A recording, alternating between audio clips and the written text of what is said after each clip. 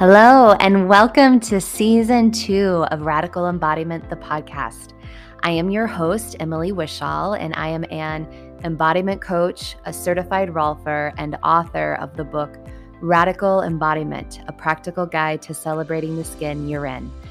And this season, I am excited to bring you guests and interviews. So there will be 12 episodes for Season 2, and I will be interviewing people who have been coaches, teachers of mine in the embodiment world, the coaching world, feminine, manifesting, business, and just people that I have a lot of deep respect for and was curious to hear their take on embodiment and what they had to say in that conversation. So I hope you enjoy the conversations as much as I enjoyed recording them, and that you have some clear, tangible takeaways and insights, and that they inspire you to live a more radically embodied life.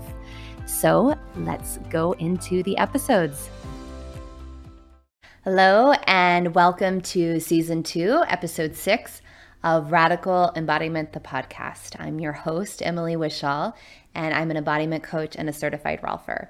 And as always, I'm really excited about today's guest and bringing you Karen Mahar.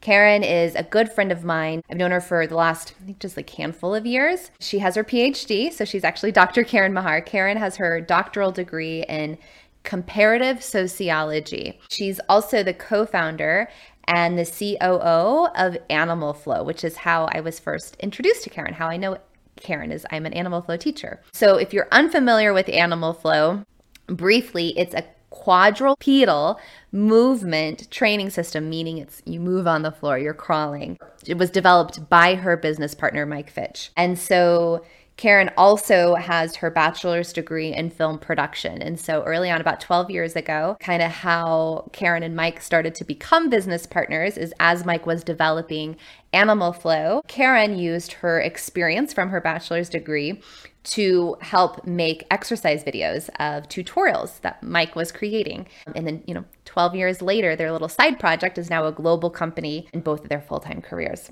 And Karen is an avid skier. She's a hiker. Hear her talk about that in our conversation. And our conversation is really geared towards being a woman that has been in the fitness industry for 12 years.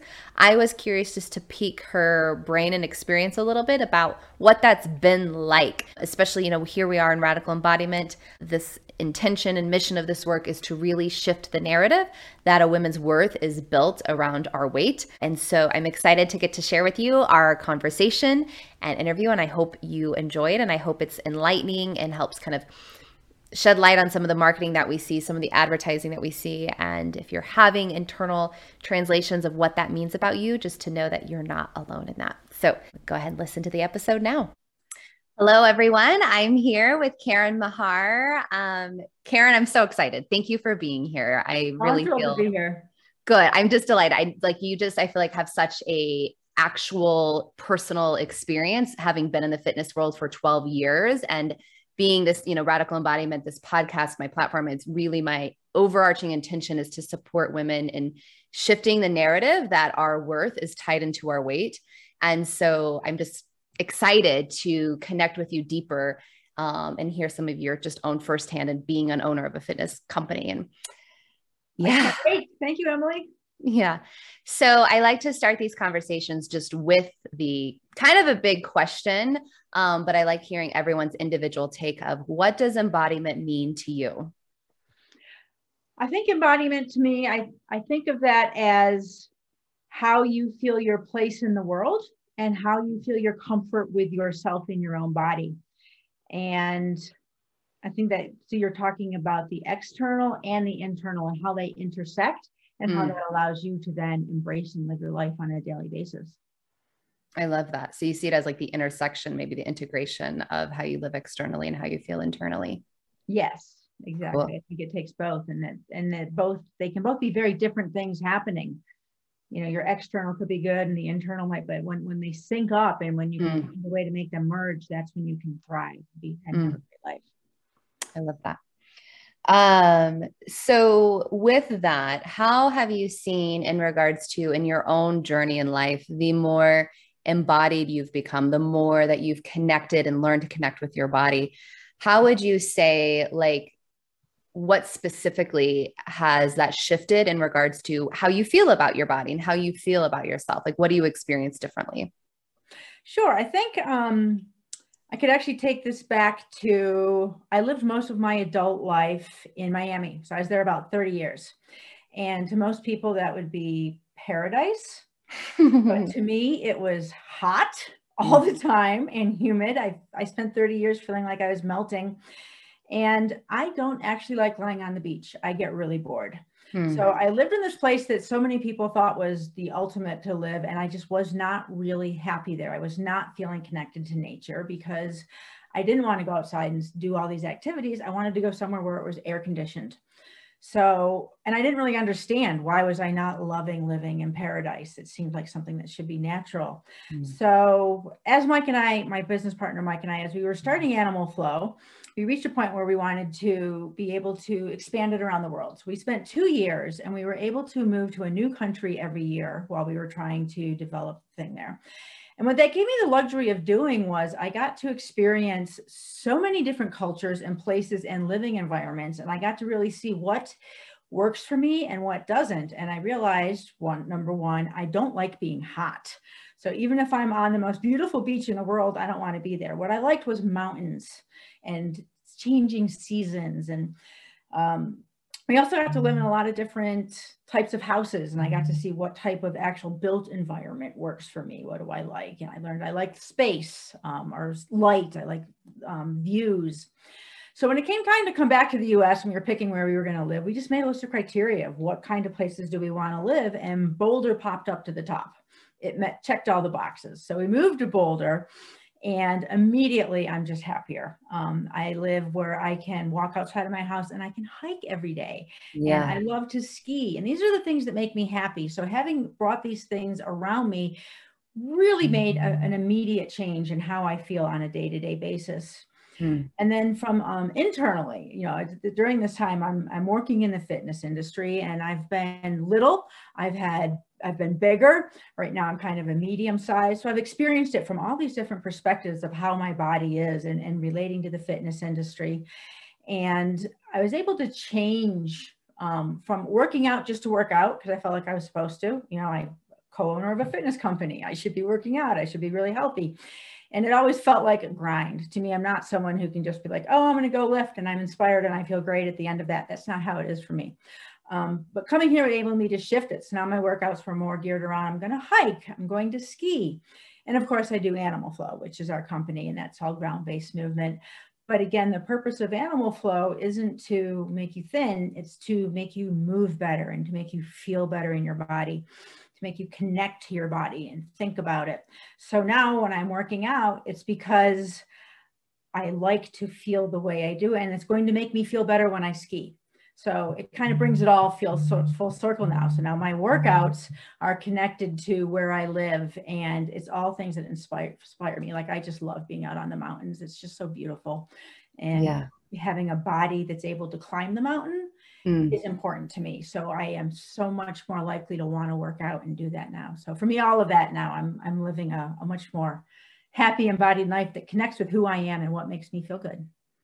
And I thank you for sharing that. And it feels like what you just gave as your personal example really lines up with even just how you defined embodiment for you personally is, you know, that, and sorry, somebody's doing some sort of yard stuff. They just decided outside my window.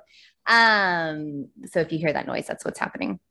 But yeah, it sounds like what you were really intentional about is what were you desiring more in your everyday external environment that supports you and your happiness, as well as in, you know, doing some internal work, but how bringing those two together, the internal and external, so they're more aligned, how that supported you, and even shifting, it sounds like how you operate in regards to exercise or movement and fitness, and doing it more from a place of not because you should, right? We all know we should work out, right? But so many of us, people don't, or struggle with being consistent. So there's so much more than just telling you just better do it.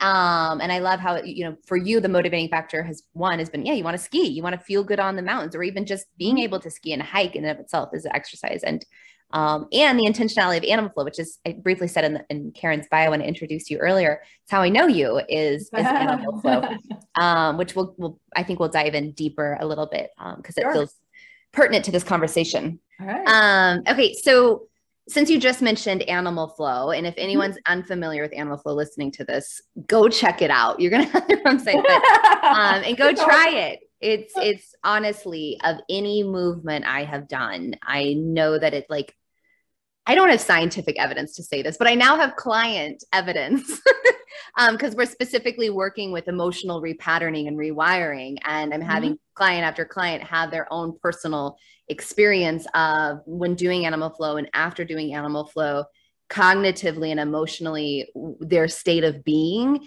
is very different, meaning it's much easier for them to access more empowered choices, more empowered thoughts. They're not so quick to go into story. They're able to just be with emotion and process emotion. Yeah. So I would do you have any personal takes or experience on that? Yeah, well, you know, when as Mike was creating the animal flow program, and there's, you know, 5,000 years of people using animal locomotion patterns, and that so by no means invented the idea of quadrupedal movement or moving around on your hands and knees. But what we did was created a system in a way that anyone could access it and be able to practice it and learn it. And as we were putting together the system, people ask us all the time, well, why don't you, you know, have a spiritual component to it? Why don't you meditate at the beginning of every class or at the end? And we felt it was very important to never do that, because everyone brings their own perspective to it. So if for you it's a religious experience or a spiritual, or you like it, everyone can put their own stamp on top of it and put their own meaning on it. So we keep it strictly as a physical practice. So I think that's really important, because that is what allows everyone to experience it themselves. You're not being read someone else's mantra or this what's supposed to be a spiritual take on it. You take what you want. You create your own and put your own stamp. I appreciate. I've never heard you guys say that like that. I'm like, oh, so yeah. It's, you know, it's an open book. You make it what you want. But because it is such a different practice and it's skill based. So it's not like when you're doing reps and you're just, you know, lifting things and you're thinking about the laundry or the calls you need to make afterwards, or your mind's just running. If you're doing animal flow, you have to be thinking about, what am I going to do next? What is the correct form? How am I holding? So you're completely focused on you and your body, and you're in tune with it. Yeah. And you can't think about anything else. So after a while of doing that, that in itself can become, you know, a very meditative thing to be doing. You're just thinking about you and your body and where you are in space and how you feel and what you're going to do next. And going through that for a while, it's like a meditation. So of course, when you're done with that practice, you're going to be ready and open and a little bit more for what's next. So I could see how you talk about like your clients, or at the end of it, feeling like they've just been through a session or something. Well, they have. And it's not often that we get to take time out and spend half an hour or an hour and think about nothing except how does my body feel and what am I doing with it, in a way that's exactly. And I was going to say, in a way that feels too is fun, is playful. Like, yes, it's challenging physically, it's challenging cognitively, and it's fun, right? So it's not just like, oh, I need to go sit rigid in my Vipassana and try not to think for an hour. You know, if you're a Vipassana practitioner, great. But like for most of us, a lot of us, not most, but it's a challenging practice.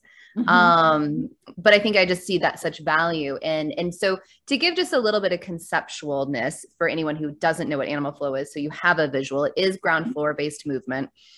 It is very specific ways of moving your body. So it's not just like, woo, we're going to roll. And there's a lot of nuances to each movement. I feel like animal flow in itself is very different than a lot of different fitness programs.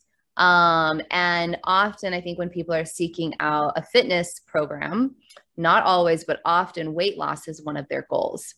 And so I would just love, how do you guys approach that? Well, it's very interesting because, you know, we are a fitness company, and for many people, the reason they're doing fitness is because they want to lose weight. So we can't get around it and just say, oh, we don't do it. But we've always been very conscious of not making weight loss something that we use in our advertising or that we say is a reason to do animal flow. We say you do animal flow because you're going to learn to move better in your body. It's going to make you better at other things you want to do. It's going to make you more flexible and mobile and powerful and strong. You'll never hear us say animal flow is going to make you skinny. But we get emails every day from people who are saying, I want to lose weight. Will animal flow help me lose weight? Is this what I should do? And we'll say, well, you know, we try and steer the conversation around and say, you know, this is what it's going to do for you. And probably as a secondary effect, if you're doing all these things, you're probably going to lose weight while you're going to do it. Animal flow is a very intense program. And then they'll write back immediately, well, how many hours a week do I need to do to lose weight? Like, people want to get specific and bring it right back to, they don't want to hear about these overall health benefits. They want us to tell them. When we were first starting animal flow like 10 years ago, and Mike was going on a lot of the national talk shows, and he'd spend 15 minutes taking them through the routine and explaining the benefits, and he'd show them how to do stuff. And at the end, they say, that's great. How many calories does this burn? And we'd be like, oh, we don't want to answer that question. Like, it's such a complex question. Like, how many calories does it burn? Well, how long have you been doing it? What is your size? What is your metabolism? I mean, that's not an answer you can give a soundbite to, but every talk show we were on, or when I say we, I mean that Mike was on, every talk show wanted that question. How many calories will it burn? Can I lose weight doing this? So we were like, oh, we finally just made up a number. We've recently had someone who's actually has done some studies that are peer reviewed and published that talk about the fact that animal flow does burn the amount of calories that makes it an acceptable weight loss exercise regimen approved by ACSM. So we know that it does, but we don't want you to do animal flow because you're trying to get skinny. Like, that's not the reason you do it. You do it because it makes you better in your body. And then that makes you better at everything else you want to do. Like we say, you know, if you're a biker, we're going to make you better at that. Maybe you like to do CrossFit. Well, this is going to make you better in that. Maybe you just want to play with your kids on the floor and not feel bad. Right. Animal flow is going to make you better at that too. So it's just about making you better in your body. But getting the general public to accept that as a goal or a reason for a fitness program has been a little bit harder than we first thought it would be. Like, I could see that. I mean, because too, like the flashy, you know, headlines or that capture attention often is burn X amount of calories or lose X amount of pounds. And still it's shifting. It's definitely shifting, but still and we feel like larger media advertising is geared around weight loss, is geared around be skinny, because, you know, this isn't just only for women or people who identify as female, but it of course affects men, of course affects other, you know, however you gender identify. I mostly focus on women and females. So that's the perspective I speak to. But I think especially as women, we have been so ingrained, specifically in the United States, of your worth is built around your weight. You will receive more love and approval if you are skinny. And like, skinny is this like end goal. And I won't get into that, but yeah. And so I just appreciate that you all are so conscious of developing a really intentional movement system that also, as it's not geared to like lose weight. It's really, let's educate on how are ways of moving your body to empower yourself, to be able to play on the floor with your kids, to increase the longevity of your physical vessel. So, and I have to say, as I mentioned, we were a little bit surprised at first at how hard it was to get that message across. And initially, now we're just used to it. You know, we've learned what they're going to ask. You know, they're going to, but the first couple times that we went through this long explanation of how great it is for your body. And then they said, how many calories? And then we try and re-educate, and they just didn't care. We were so unable to move that needle. And it was so like, it was a lot. Like I said, you know, over the 12 years, we've learned how to try and get our message across a little bit better. And we still say we'll never run an ad that says animal flow for weight loss. Like, we're just not going to do that in spite of all the pressure.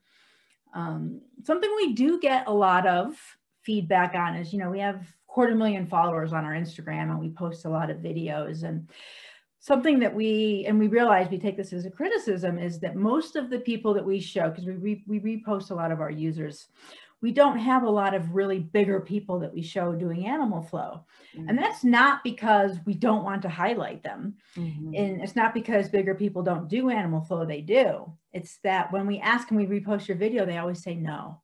Which I, of course, I understand, but they still don't feel confident enough to have their videos blasted out to 250,000 people.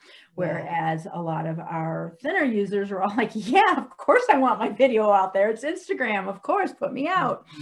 So, and we don't want to, hire actors to do that. We always use real people, but we have found that almost across the board, the people who are bigger, they don't want to be put on blast. And of course, we're not going to exploit or try to push them or do that. So feedback we get a lot is people writing to us and saying, I really want to do animal flow, but I don't see anyone my size doing it. Can I do it? Is it for me? And we say, no, you really can. Like there's lots of people who have all sizes of bodies who are doing it on different skill levels. There's ways you can play with it. Like anyone can do this, but not everyone wants to be shown doing it. So for us, it becomes, how do we, get that message out there? It's tough. Yeah. That any able-bodied, you have the capacity and ability, and there's ways of, adapting animal flow to work. Yeah, and like I hear the criticism loud and strong that our ads we don't show a lot of body inclusivity in the people that we're showing. And that's not because we don't want to show a larger body doing animal flow. Like we love it. They're great at it. We have really powerful, strong flowists who look beautiful doing flow, but they don't want to be on Instagram. So we're not going to push it out. Yeah. I just appreciate your awareness and just bringing that up into the conversation. And especially since we're on this, topic of advertising, and you're just sharing, how you guys are, clear, you don't want to lose weight, do animal flow kind of.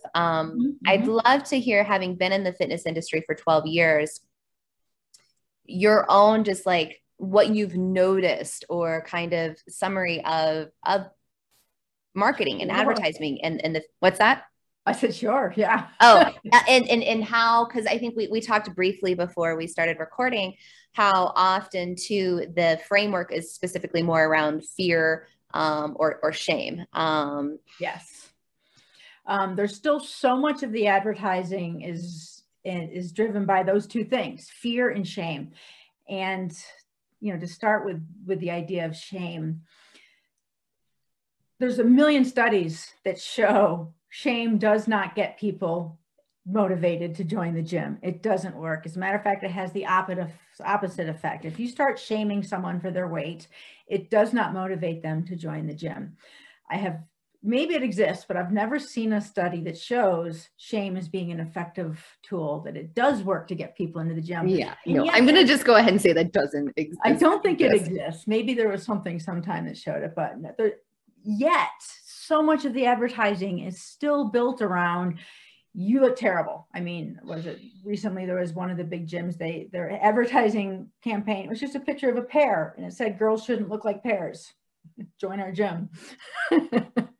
And there's, no. Oh yeah. And someone want to slap them. I know. And sometimes they try to think, they think they're being funny, or they try to be cute, but so much of it is, you need to work out because you don't want to look like this. Don't look like this. And then you get into the whole idea of, using before and after pictures, which is kind of become a controversy almost within the fitness industry about whether or not these have a place and should they be used. And some advertising platforms have banned them. Like, you're not allowed to do ads that are showing before and after pictures. I didn't know that. That's interesting that they've been banned in some. That's curious. A lot of places have banned them. And I think that there's a place for it for the person who has gone through all the work and did a body transformation, and they're proud of it and they want to show it. Well, of course, celebrate your transformation, post your pictures. People should cheer for you.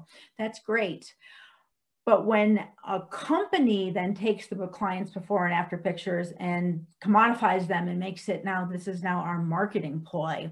I think with the idea that somewhere deep inside, they're thinking that people see the ad and they look at the after and they think, that could be me. I'm going to join the gym. I want to do that. But what actually happens is people look at it and they say, I'm the before picture. And obviously there's a before and after picture. Before is bad, after is good. I look like the bad. I am bad. And it's immediately internalized, and they don't want to join a gym then. No. They don't see that I could be the after. All they see is society thinks I am so ugly, I need to change myself. I am not worthy. And it's just, so it's when you think about it that way, you can see the psychology is pretty simple about before and after pictures are not motivating to someone who's very overweight. Like they don't say, I want to or who just doesn't fit into that quote unquote ideal body, right? No matter necessarily and then their exact mass, like some people's bodies will never be the ideally, whatever, ideal is always shifting, and ideal is of course a little personal and individual, but like as thin, right? Like some people's bodies like just have a different natural resting point.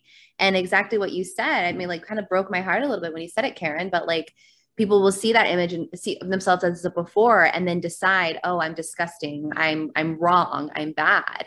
Yeah. And that is how that shame loop starts to get perpetuated and initiated, is that belief of on our character, on us as a person, like I am wrong. I'm disgusting. And shame is like this slippery little dark kind of lurker that isn't going to, I appreciate that you're bringing studies into it, but like, it's not going to initiate, motivate us into action. If it is, the action isn't going to be from a place of more of a creative, empowered place. It's going to be somewhat destructive in nature. It's going to probably have us isolating ourselves more, probably have us not wanting to share our stories, definitely not wanting to be seen, right? If that's what we're translating those images to mean. And the more that starts to happen, the more that actually feeds the shame. It's that internalization. And, I can think of so many times going to the gym and not wanting to be seen, like not wanting because I'm fear of like, oh, they're judging me, whatever it may be. And on the one hand, you know what? They are judging you. They just ran an ad that showed a before and after picture. Especially if there's that kind of marketing or languaging. I was working out at a gym for a while. I won't say the name because it was here in Boulder. And it's a well-known gym. It's a great, like awesome, like really good instructors. And I was one of the coaches once was joking about a member who had been there longer than me, who I guess used to be larger and had lost weight. And his reference to that story was calling him, oh, remember when you were a fatso? And it was all so funny and everyone's laughing. And I'm over there thinking, what the F? Like, not to be like hypersensitive, but I don't think it's hypersensitive. You cannot use languaging like that. Like that's, you also never know who's listening. That's unkind. It's untrue. Yeah. And I think that it also, people joke about people saying, I need to get in shape so I can join the gym. And that's where that comes from, because they know that when you walk into the gym, someone might be judging you. And I think the truth is 99% of the people in a gym aren't judging you, because everyone at the gym is so narcissistic. They're only looking at themselves in the mirror. No one is looking at anyone else or judging anyone else. But a small handful are. And the handful that are looking at you are either thinking, hey, good for you. Look at you trying to do something. And then sometimes they walk up and they congratulate you. And that's pretty cringe. Like, you don't want to do that, because unless you're congratulating, like, don't act like I'm being special because I'm working out at the gym. Like, just stick to yourself. Or there's people who do, like, they say something under their breath, or they nudge their friend. And it only takes someone to see that happen one time, that they're not going back to the gym then. And that it makes me think too of the trend now with, influencers who are shooting videos of themselves in gyms.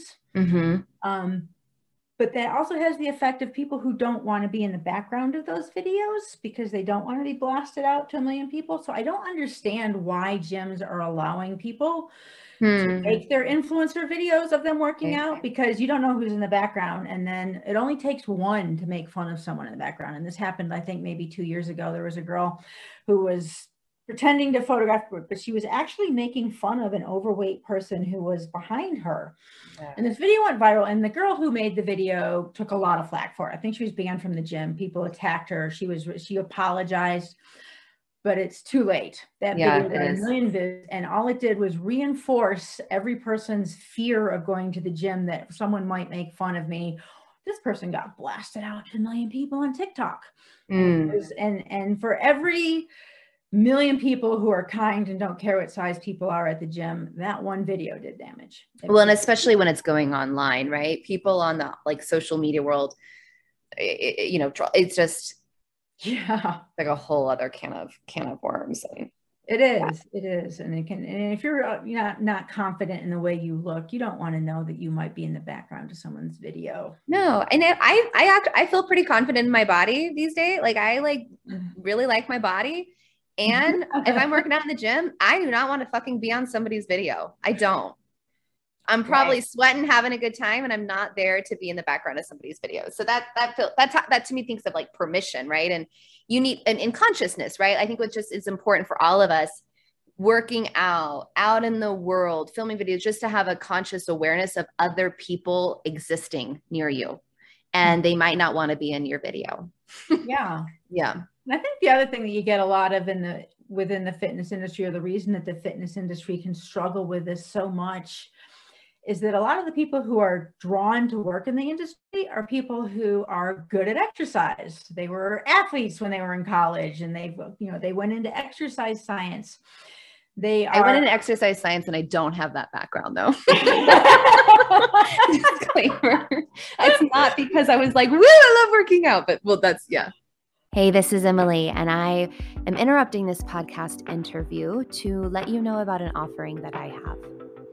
If you are a woman and you are currently in your story of really feeling challenged in regards to your relationship with your body, where it feels like a struggle, it takes so much energy or time to get dressed in the morning because you just feel like nothing really looks good on you, or you've noticed you're constantly obsessing or worried over food, of how much or how little you should eat, or how much or how little you should exercise, and using exercise or movement more for punishment, and just overall feeling not good in your own skin, feeling maybe sluggish, tired, feeling disconnected, maybe even feeling ashamed.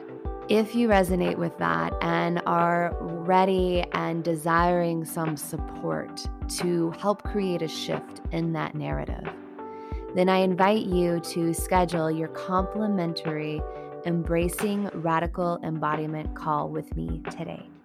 This is a completely free call. It will just be you and I will support you in at least having one tangible takeaway step from that call. So even from that free call alone, you will have a tangible action or new insight or awareness, embodiment practice that's specific to you that will support you in starting to shift the needle of being stuck in the narrative that our worth, that our enoughness is tied into the way our physical appearance looks. And instead, be able to connect with yourself and connect with your body. And of course, on that call, if it feels like a fit mutually, I will let you know what it would look like to work longer term with me one-on-one. But there's no pressure, and it's always a joy for me, honestly, to get to connect with women in that way through those conversations, because the story specifically around our bodies, there's a lot of shame involved with it. And when we are in that shame loop, if we are not sharing that story with another trusted support, then we're only feeding the shame. Shame feeds and lives in the shadow by being internalized by our ego telling us that we can do it all on our own, that we're okay, that when the truth is we need support, especially if you are feeling like you are unhappy with your body. It doesn't have to be that way. The rest of your life doesn't have to be with you obsessing over pounds on the scale. I know this because I've been there. I've been on that side, and I know what it feels like to really, honestly, truly love and embrace my body exactly as my body is. So if you are interested in scheduling that call with me, the Embracing Radical Embodiment call, Be sure to look at the show notes in the podcast link. And if you can't see it there, you can go to my website, radicalembodiment.com. And if you go to where it says like work with Emily one-on-one, there's a link right there that'll take you to schedule that call. So go to the show notes, go to radicalembodiment.com. And thanks for letting me interrupt this episode to share that with you. Now back to the interview.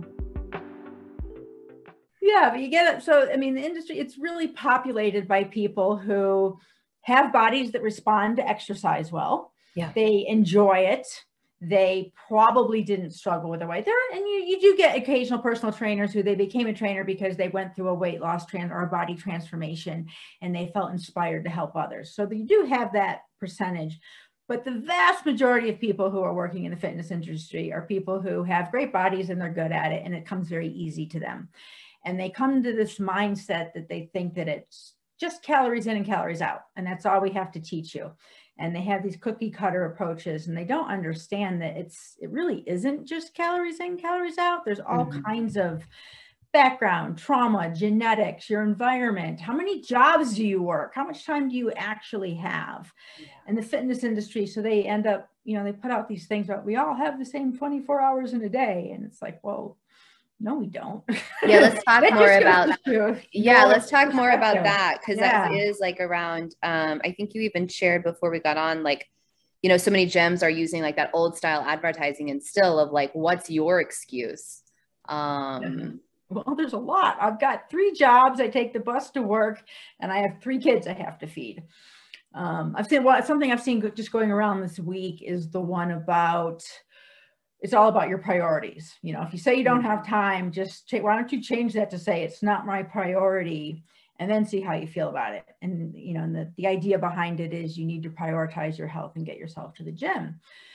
But all the people that I see posting that meme are people who are, 28, single, and the biggest thing they have to do is go on Tinder at night. Like, they don't understand the actual life pressures that come on, all of the reasons people don't have time for the gym.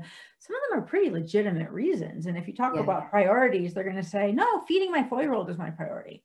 Yeah. And of course, you want to live a long life. You have to find a way to be healthy. So I'm not speaking out against that. I don't want to sound like I'm saying you're not. And I think it was the conversation in that direction. You have to find a way to get movement and health into your life.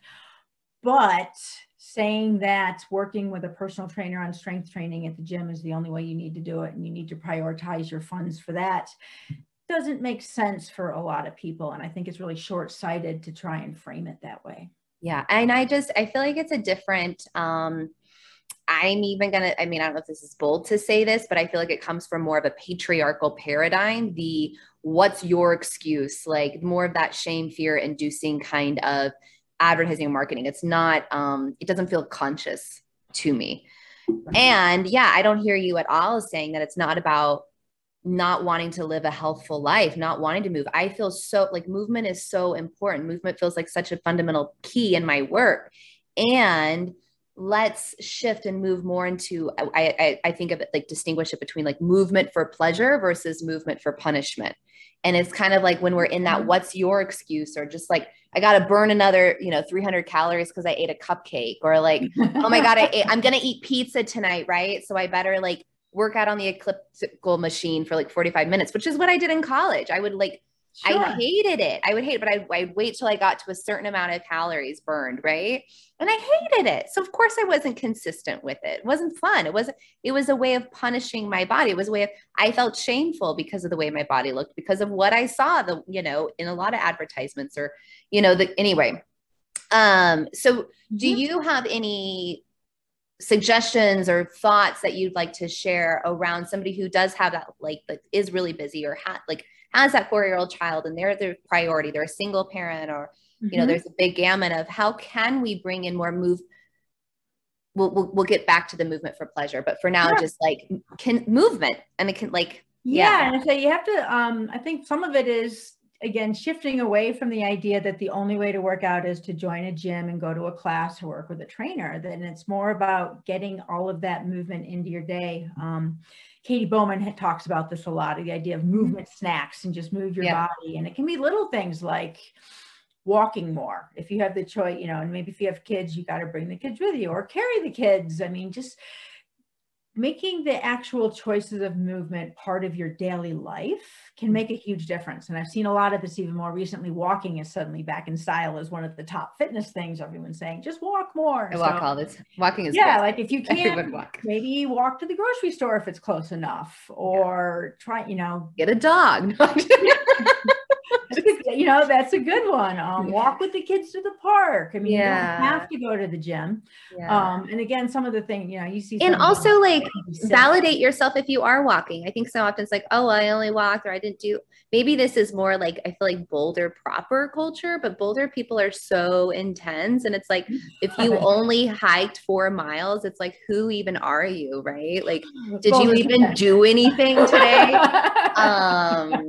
But I think when our brains operate that way, it's quick to not acknowledge ourselves. And the less that we acknowledge ourselves for the little bits that we are working to implement, the less likely that we're going to stay consistent.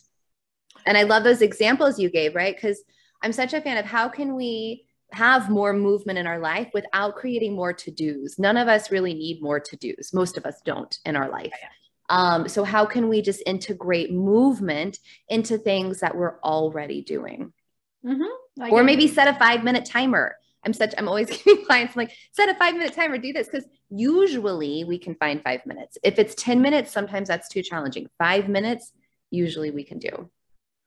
Exactly. And starting there. Yeah. Yeah. And keeping it really small and really achievable, and realizing that I don't have time to drive to the gym, change, work out for an hour, come home, shower. I mean, well, a lot of people do, right? When you're young and single and life is easy, you can spend 2 hours a day at the gym, and then life happens and you can't do it. And then people begin to feel like, oh, well, I just can't keep fitness in my life. Yeah. Because there's such a small idea of what fitness has to mean. When you open that up, maybe it just means, you have an hour to play with your kids, make it an active game instead of watching TV with them. Do something, crawl around on the floor, or just anything to keep yourself moving, as opposed to being sedentary all day. And little teeny, and like you said, celebrate your achievements instead of, don't feel down on yourself because you didn't go to the gym. Just because you didn't get that hour workout doesn't mean elevator.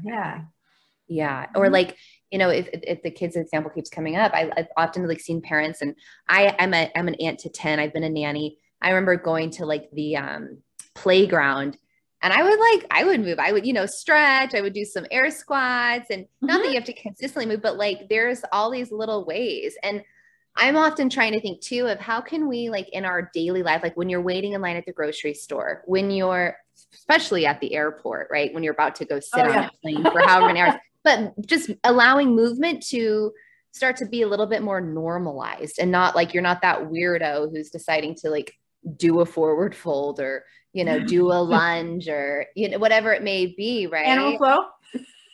Do some animal flow. I've never done it in a great pre-flight activity, but it does get you a lot of stairs. A lot of licks. Yeah. Yeah. You have to be bold to do that. Yeah, I don't think I've done animal flow in the airport. I've done a lot of weird movement, but I always try to find a corner. Well, there's your challenge. Next time you have a flight, you need to go do a flow somewhere before you get on the flight. I will do it because my next flight will be to go to an animal flow mentorship. So, okay. Yeah. I'll feel like it's homework I got from. Oh, I wanted to just briefly, I'd like to hear your thoughts too on this, especially because it feels like, in regards to what you shared at the beginning of this interview, and just as you kind of were able to make a life choice and shift where you're living and shift your environment, how that naturally, it seems to have naturally shifted your own relationship with movement and being more aligned into, because of how you want to feel and because of what you want to experience. And I might take it a step further, because it sounds like you want to experience more pleasure, the things that give you more pleasure in your life, like skiing, hiking, being able to, feel good in your body. So I talk about this in my book with the idea, and I just briefly mentioned it a little bit ago, movement for punishment versus movement for pleasure. So what do you, and what I mean by punishment is when you are in that mindset of what's your excuse, or burning calories, or you're punishing your body for being wrong. What's your take on that? Yeah, I think that's,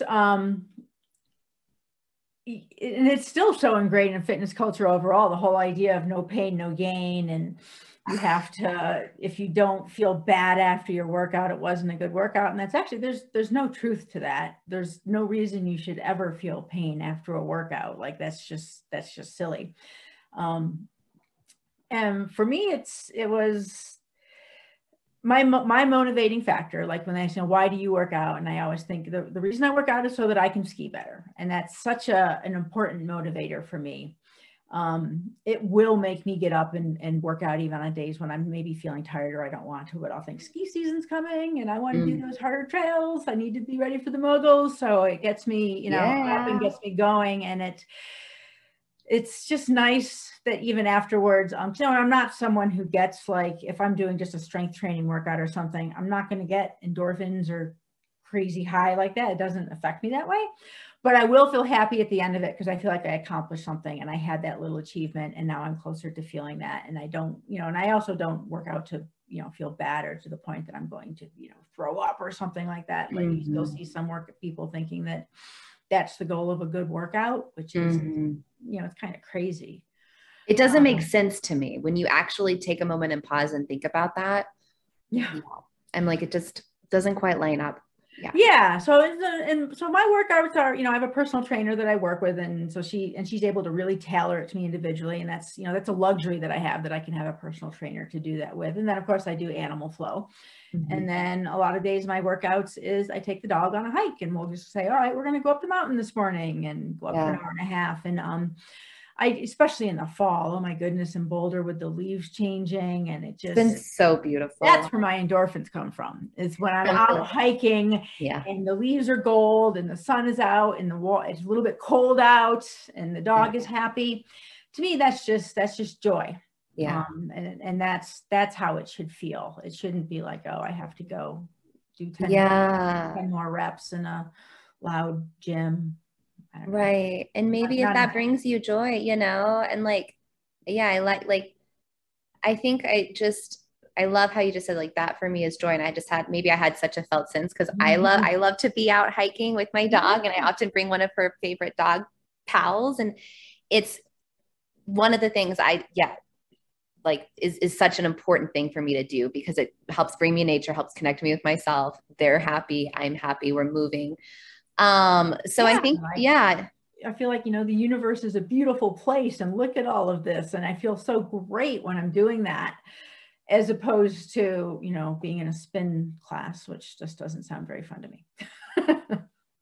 People are always hitting on spin classes. I enjoy an occasional spin class, not regular, but I've done my share of them. Yeah. No, I get it. My mind is often this. Sometimes I'm like, this is 45 minutes. Okay, I've gone 30. I can do it. So, I think just with all of this, I'm hoping anyone listening, just inviting more of that intentionality into your movement of what is going to bring you joy. Maybe pleasure feels a little bit of a dirty word for you still, or like, ooh, pleasure, movement. What?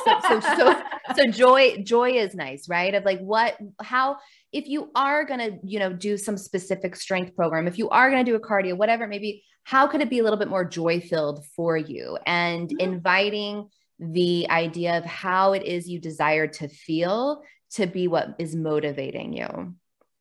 And I think the other thing that I would just tie into that a little bit is the idea of, your motivations being what you want to do, but also the difference between your motivation being to work out for health versus working out for a thinner body. And there's a big difference in those. And I still see so much, especially online, you see a lot of trainers, they get really upset if something is posted that's in the body positive field, or like sometime in the last year, I think it was Sports Illustrated, they put a quote plus size model. I mean, I think she was a size 14 or something on the cover.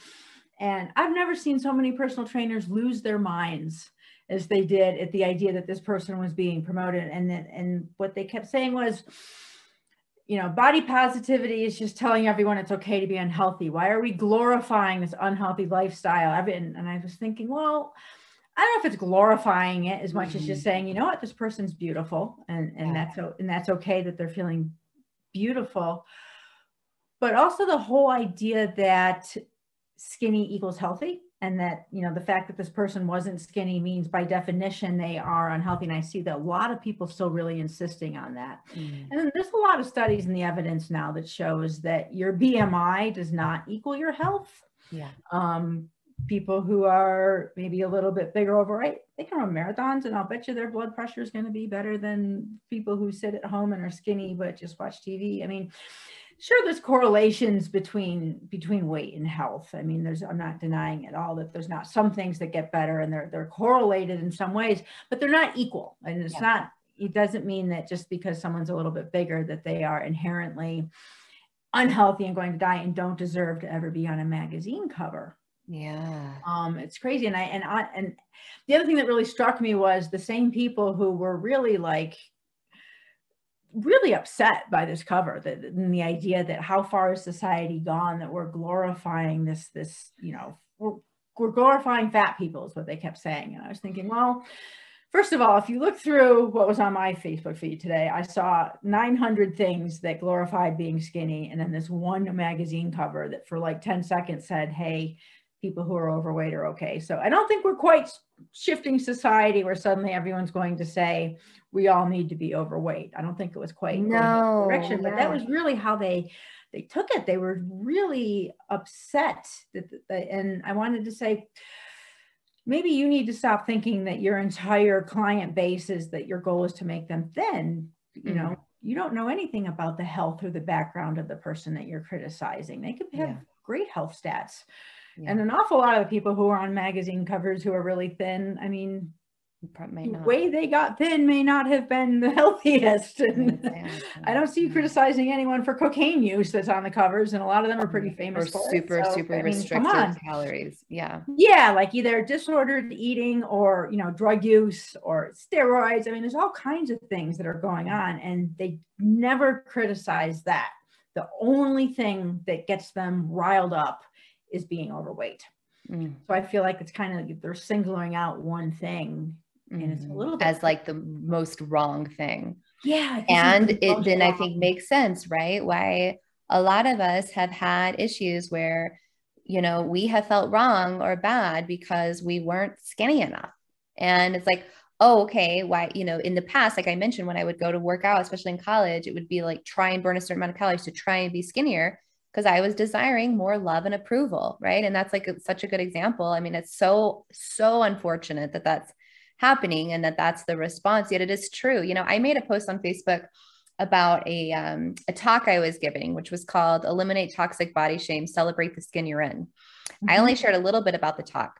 Somebody commented, I don't even know. Honestly, I only read it and I was like, okay, that's a blip. But like, they were upset with me. They're like, oh, okay, so you're just saying like people can be like way overweight and unhealthy and you're promoting this. And I was like, how did you take that? No, right? Like, I'm wanting to support us in getting out of this shame cycle that you're clearly desiring to continue to promote. Yeah. And like the one thing that they show over and over and over again, what makes people want to join a gym and what keeps them excited about it and makes them going back is feeling like they're part of a community. And that's what people say keeps them going. They love feeling that they are welcome. They like celebrating their achievements with other people, but community and a sense of belonging is one of the most important things to creating a successful gym environment for getting and retaining your clients. And if your personal trainers are posting anti-fat stuff on Facebook, you're not creating a welcoming environment for everyone, whether you realize it or not. Because people, you can go and have the best relationship with your personal trainer and they can cheer for you, whatever. And then you go home and you see what they just posted and you think, wow, is that what you really think of people who are overweight? Like, is that what you're saying about me behind my back? Yeah, it's really icky. It's a really slippery slope. And again, I understand on the other side, some of them, they're passionate and they think that this is the way to get people to be more healthy. They just have a different idea of what health means and how you motivate. And so again, it goes back to the fitness industry. It's just ingrained. Motivate people through shame and through fear.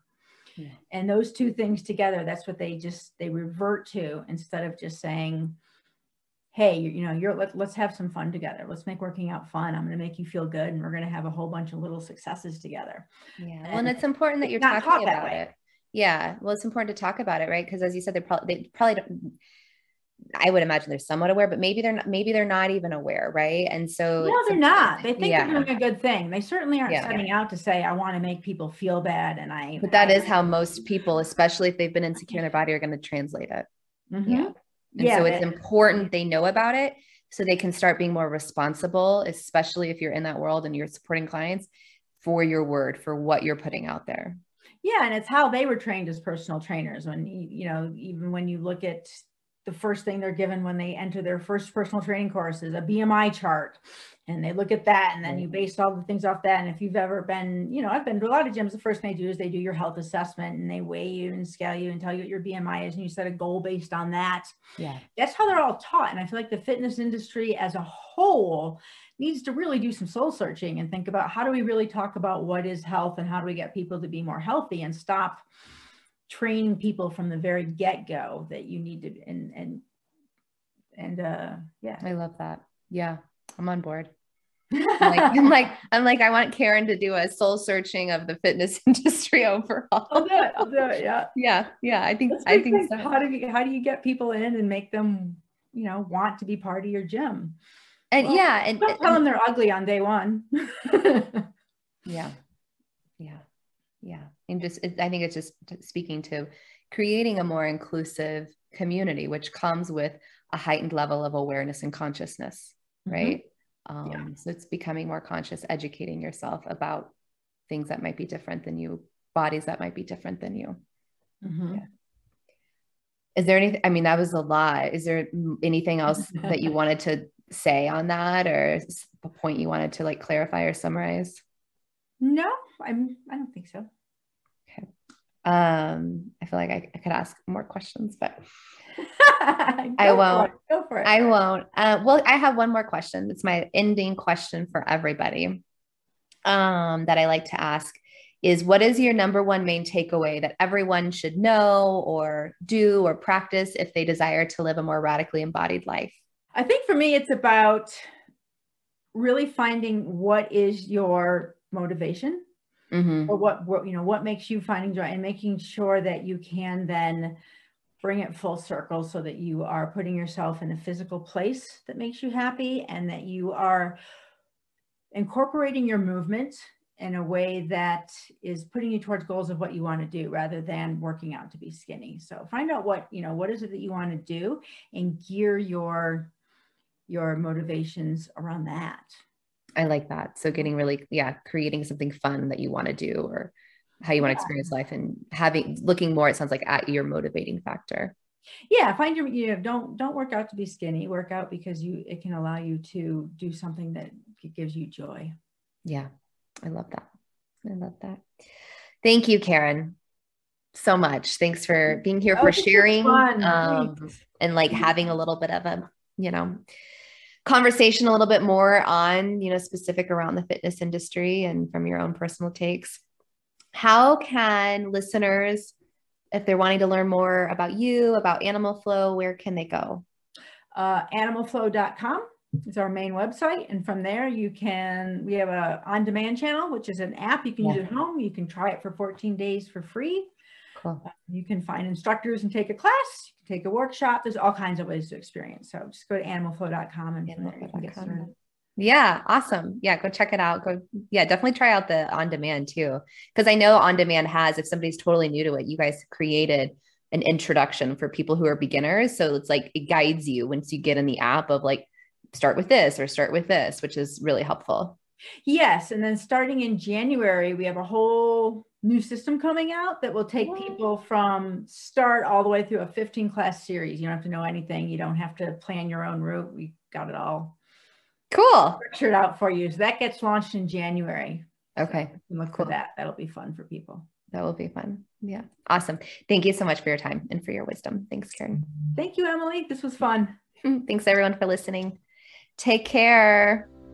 Hey, it's Emily again. I hope you enjoyed this podcast episode. If you enjoyed it, please, if you haven't already, subscribed to the podcast Radical Embodiment, download the episode and share it with your friends, family, community. The way Radical Embodiment is growing right now is simply through word of mouth, most specifically women sharing with other women. So please like, subscribe, share, and tune into the next episode.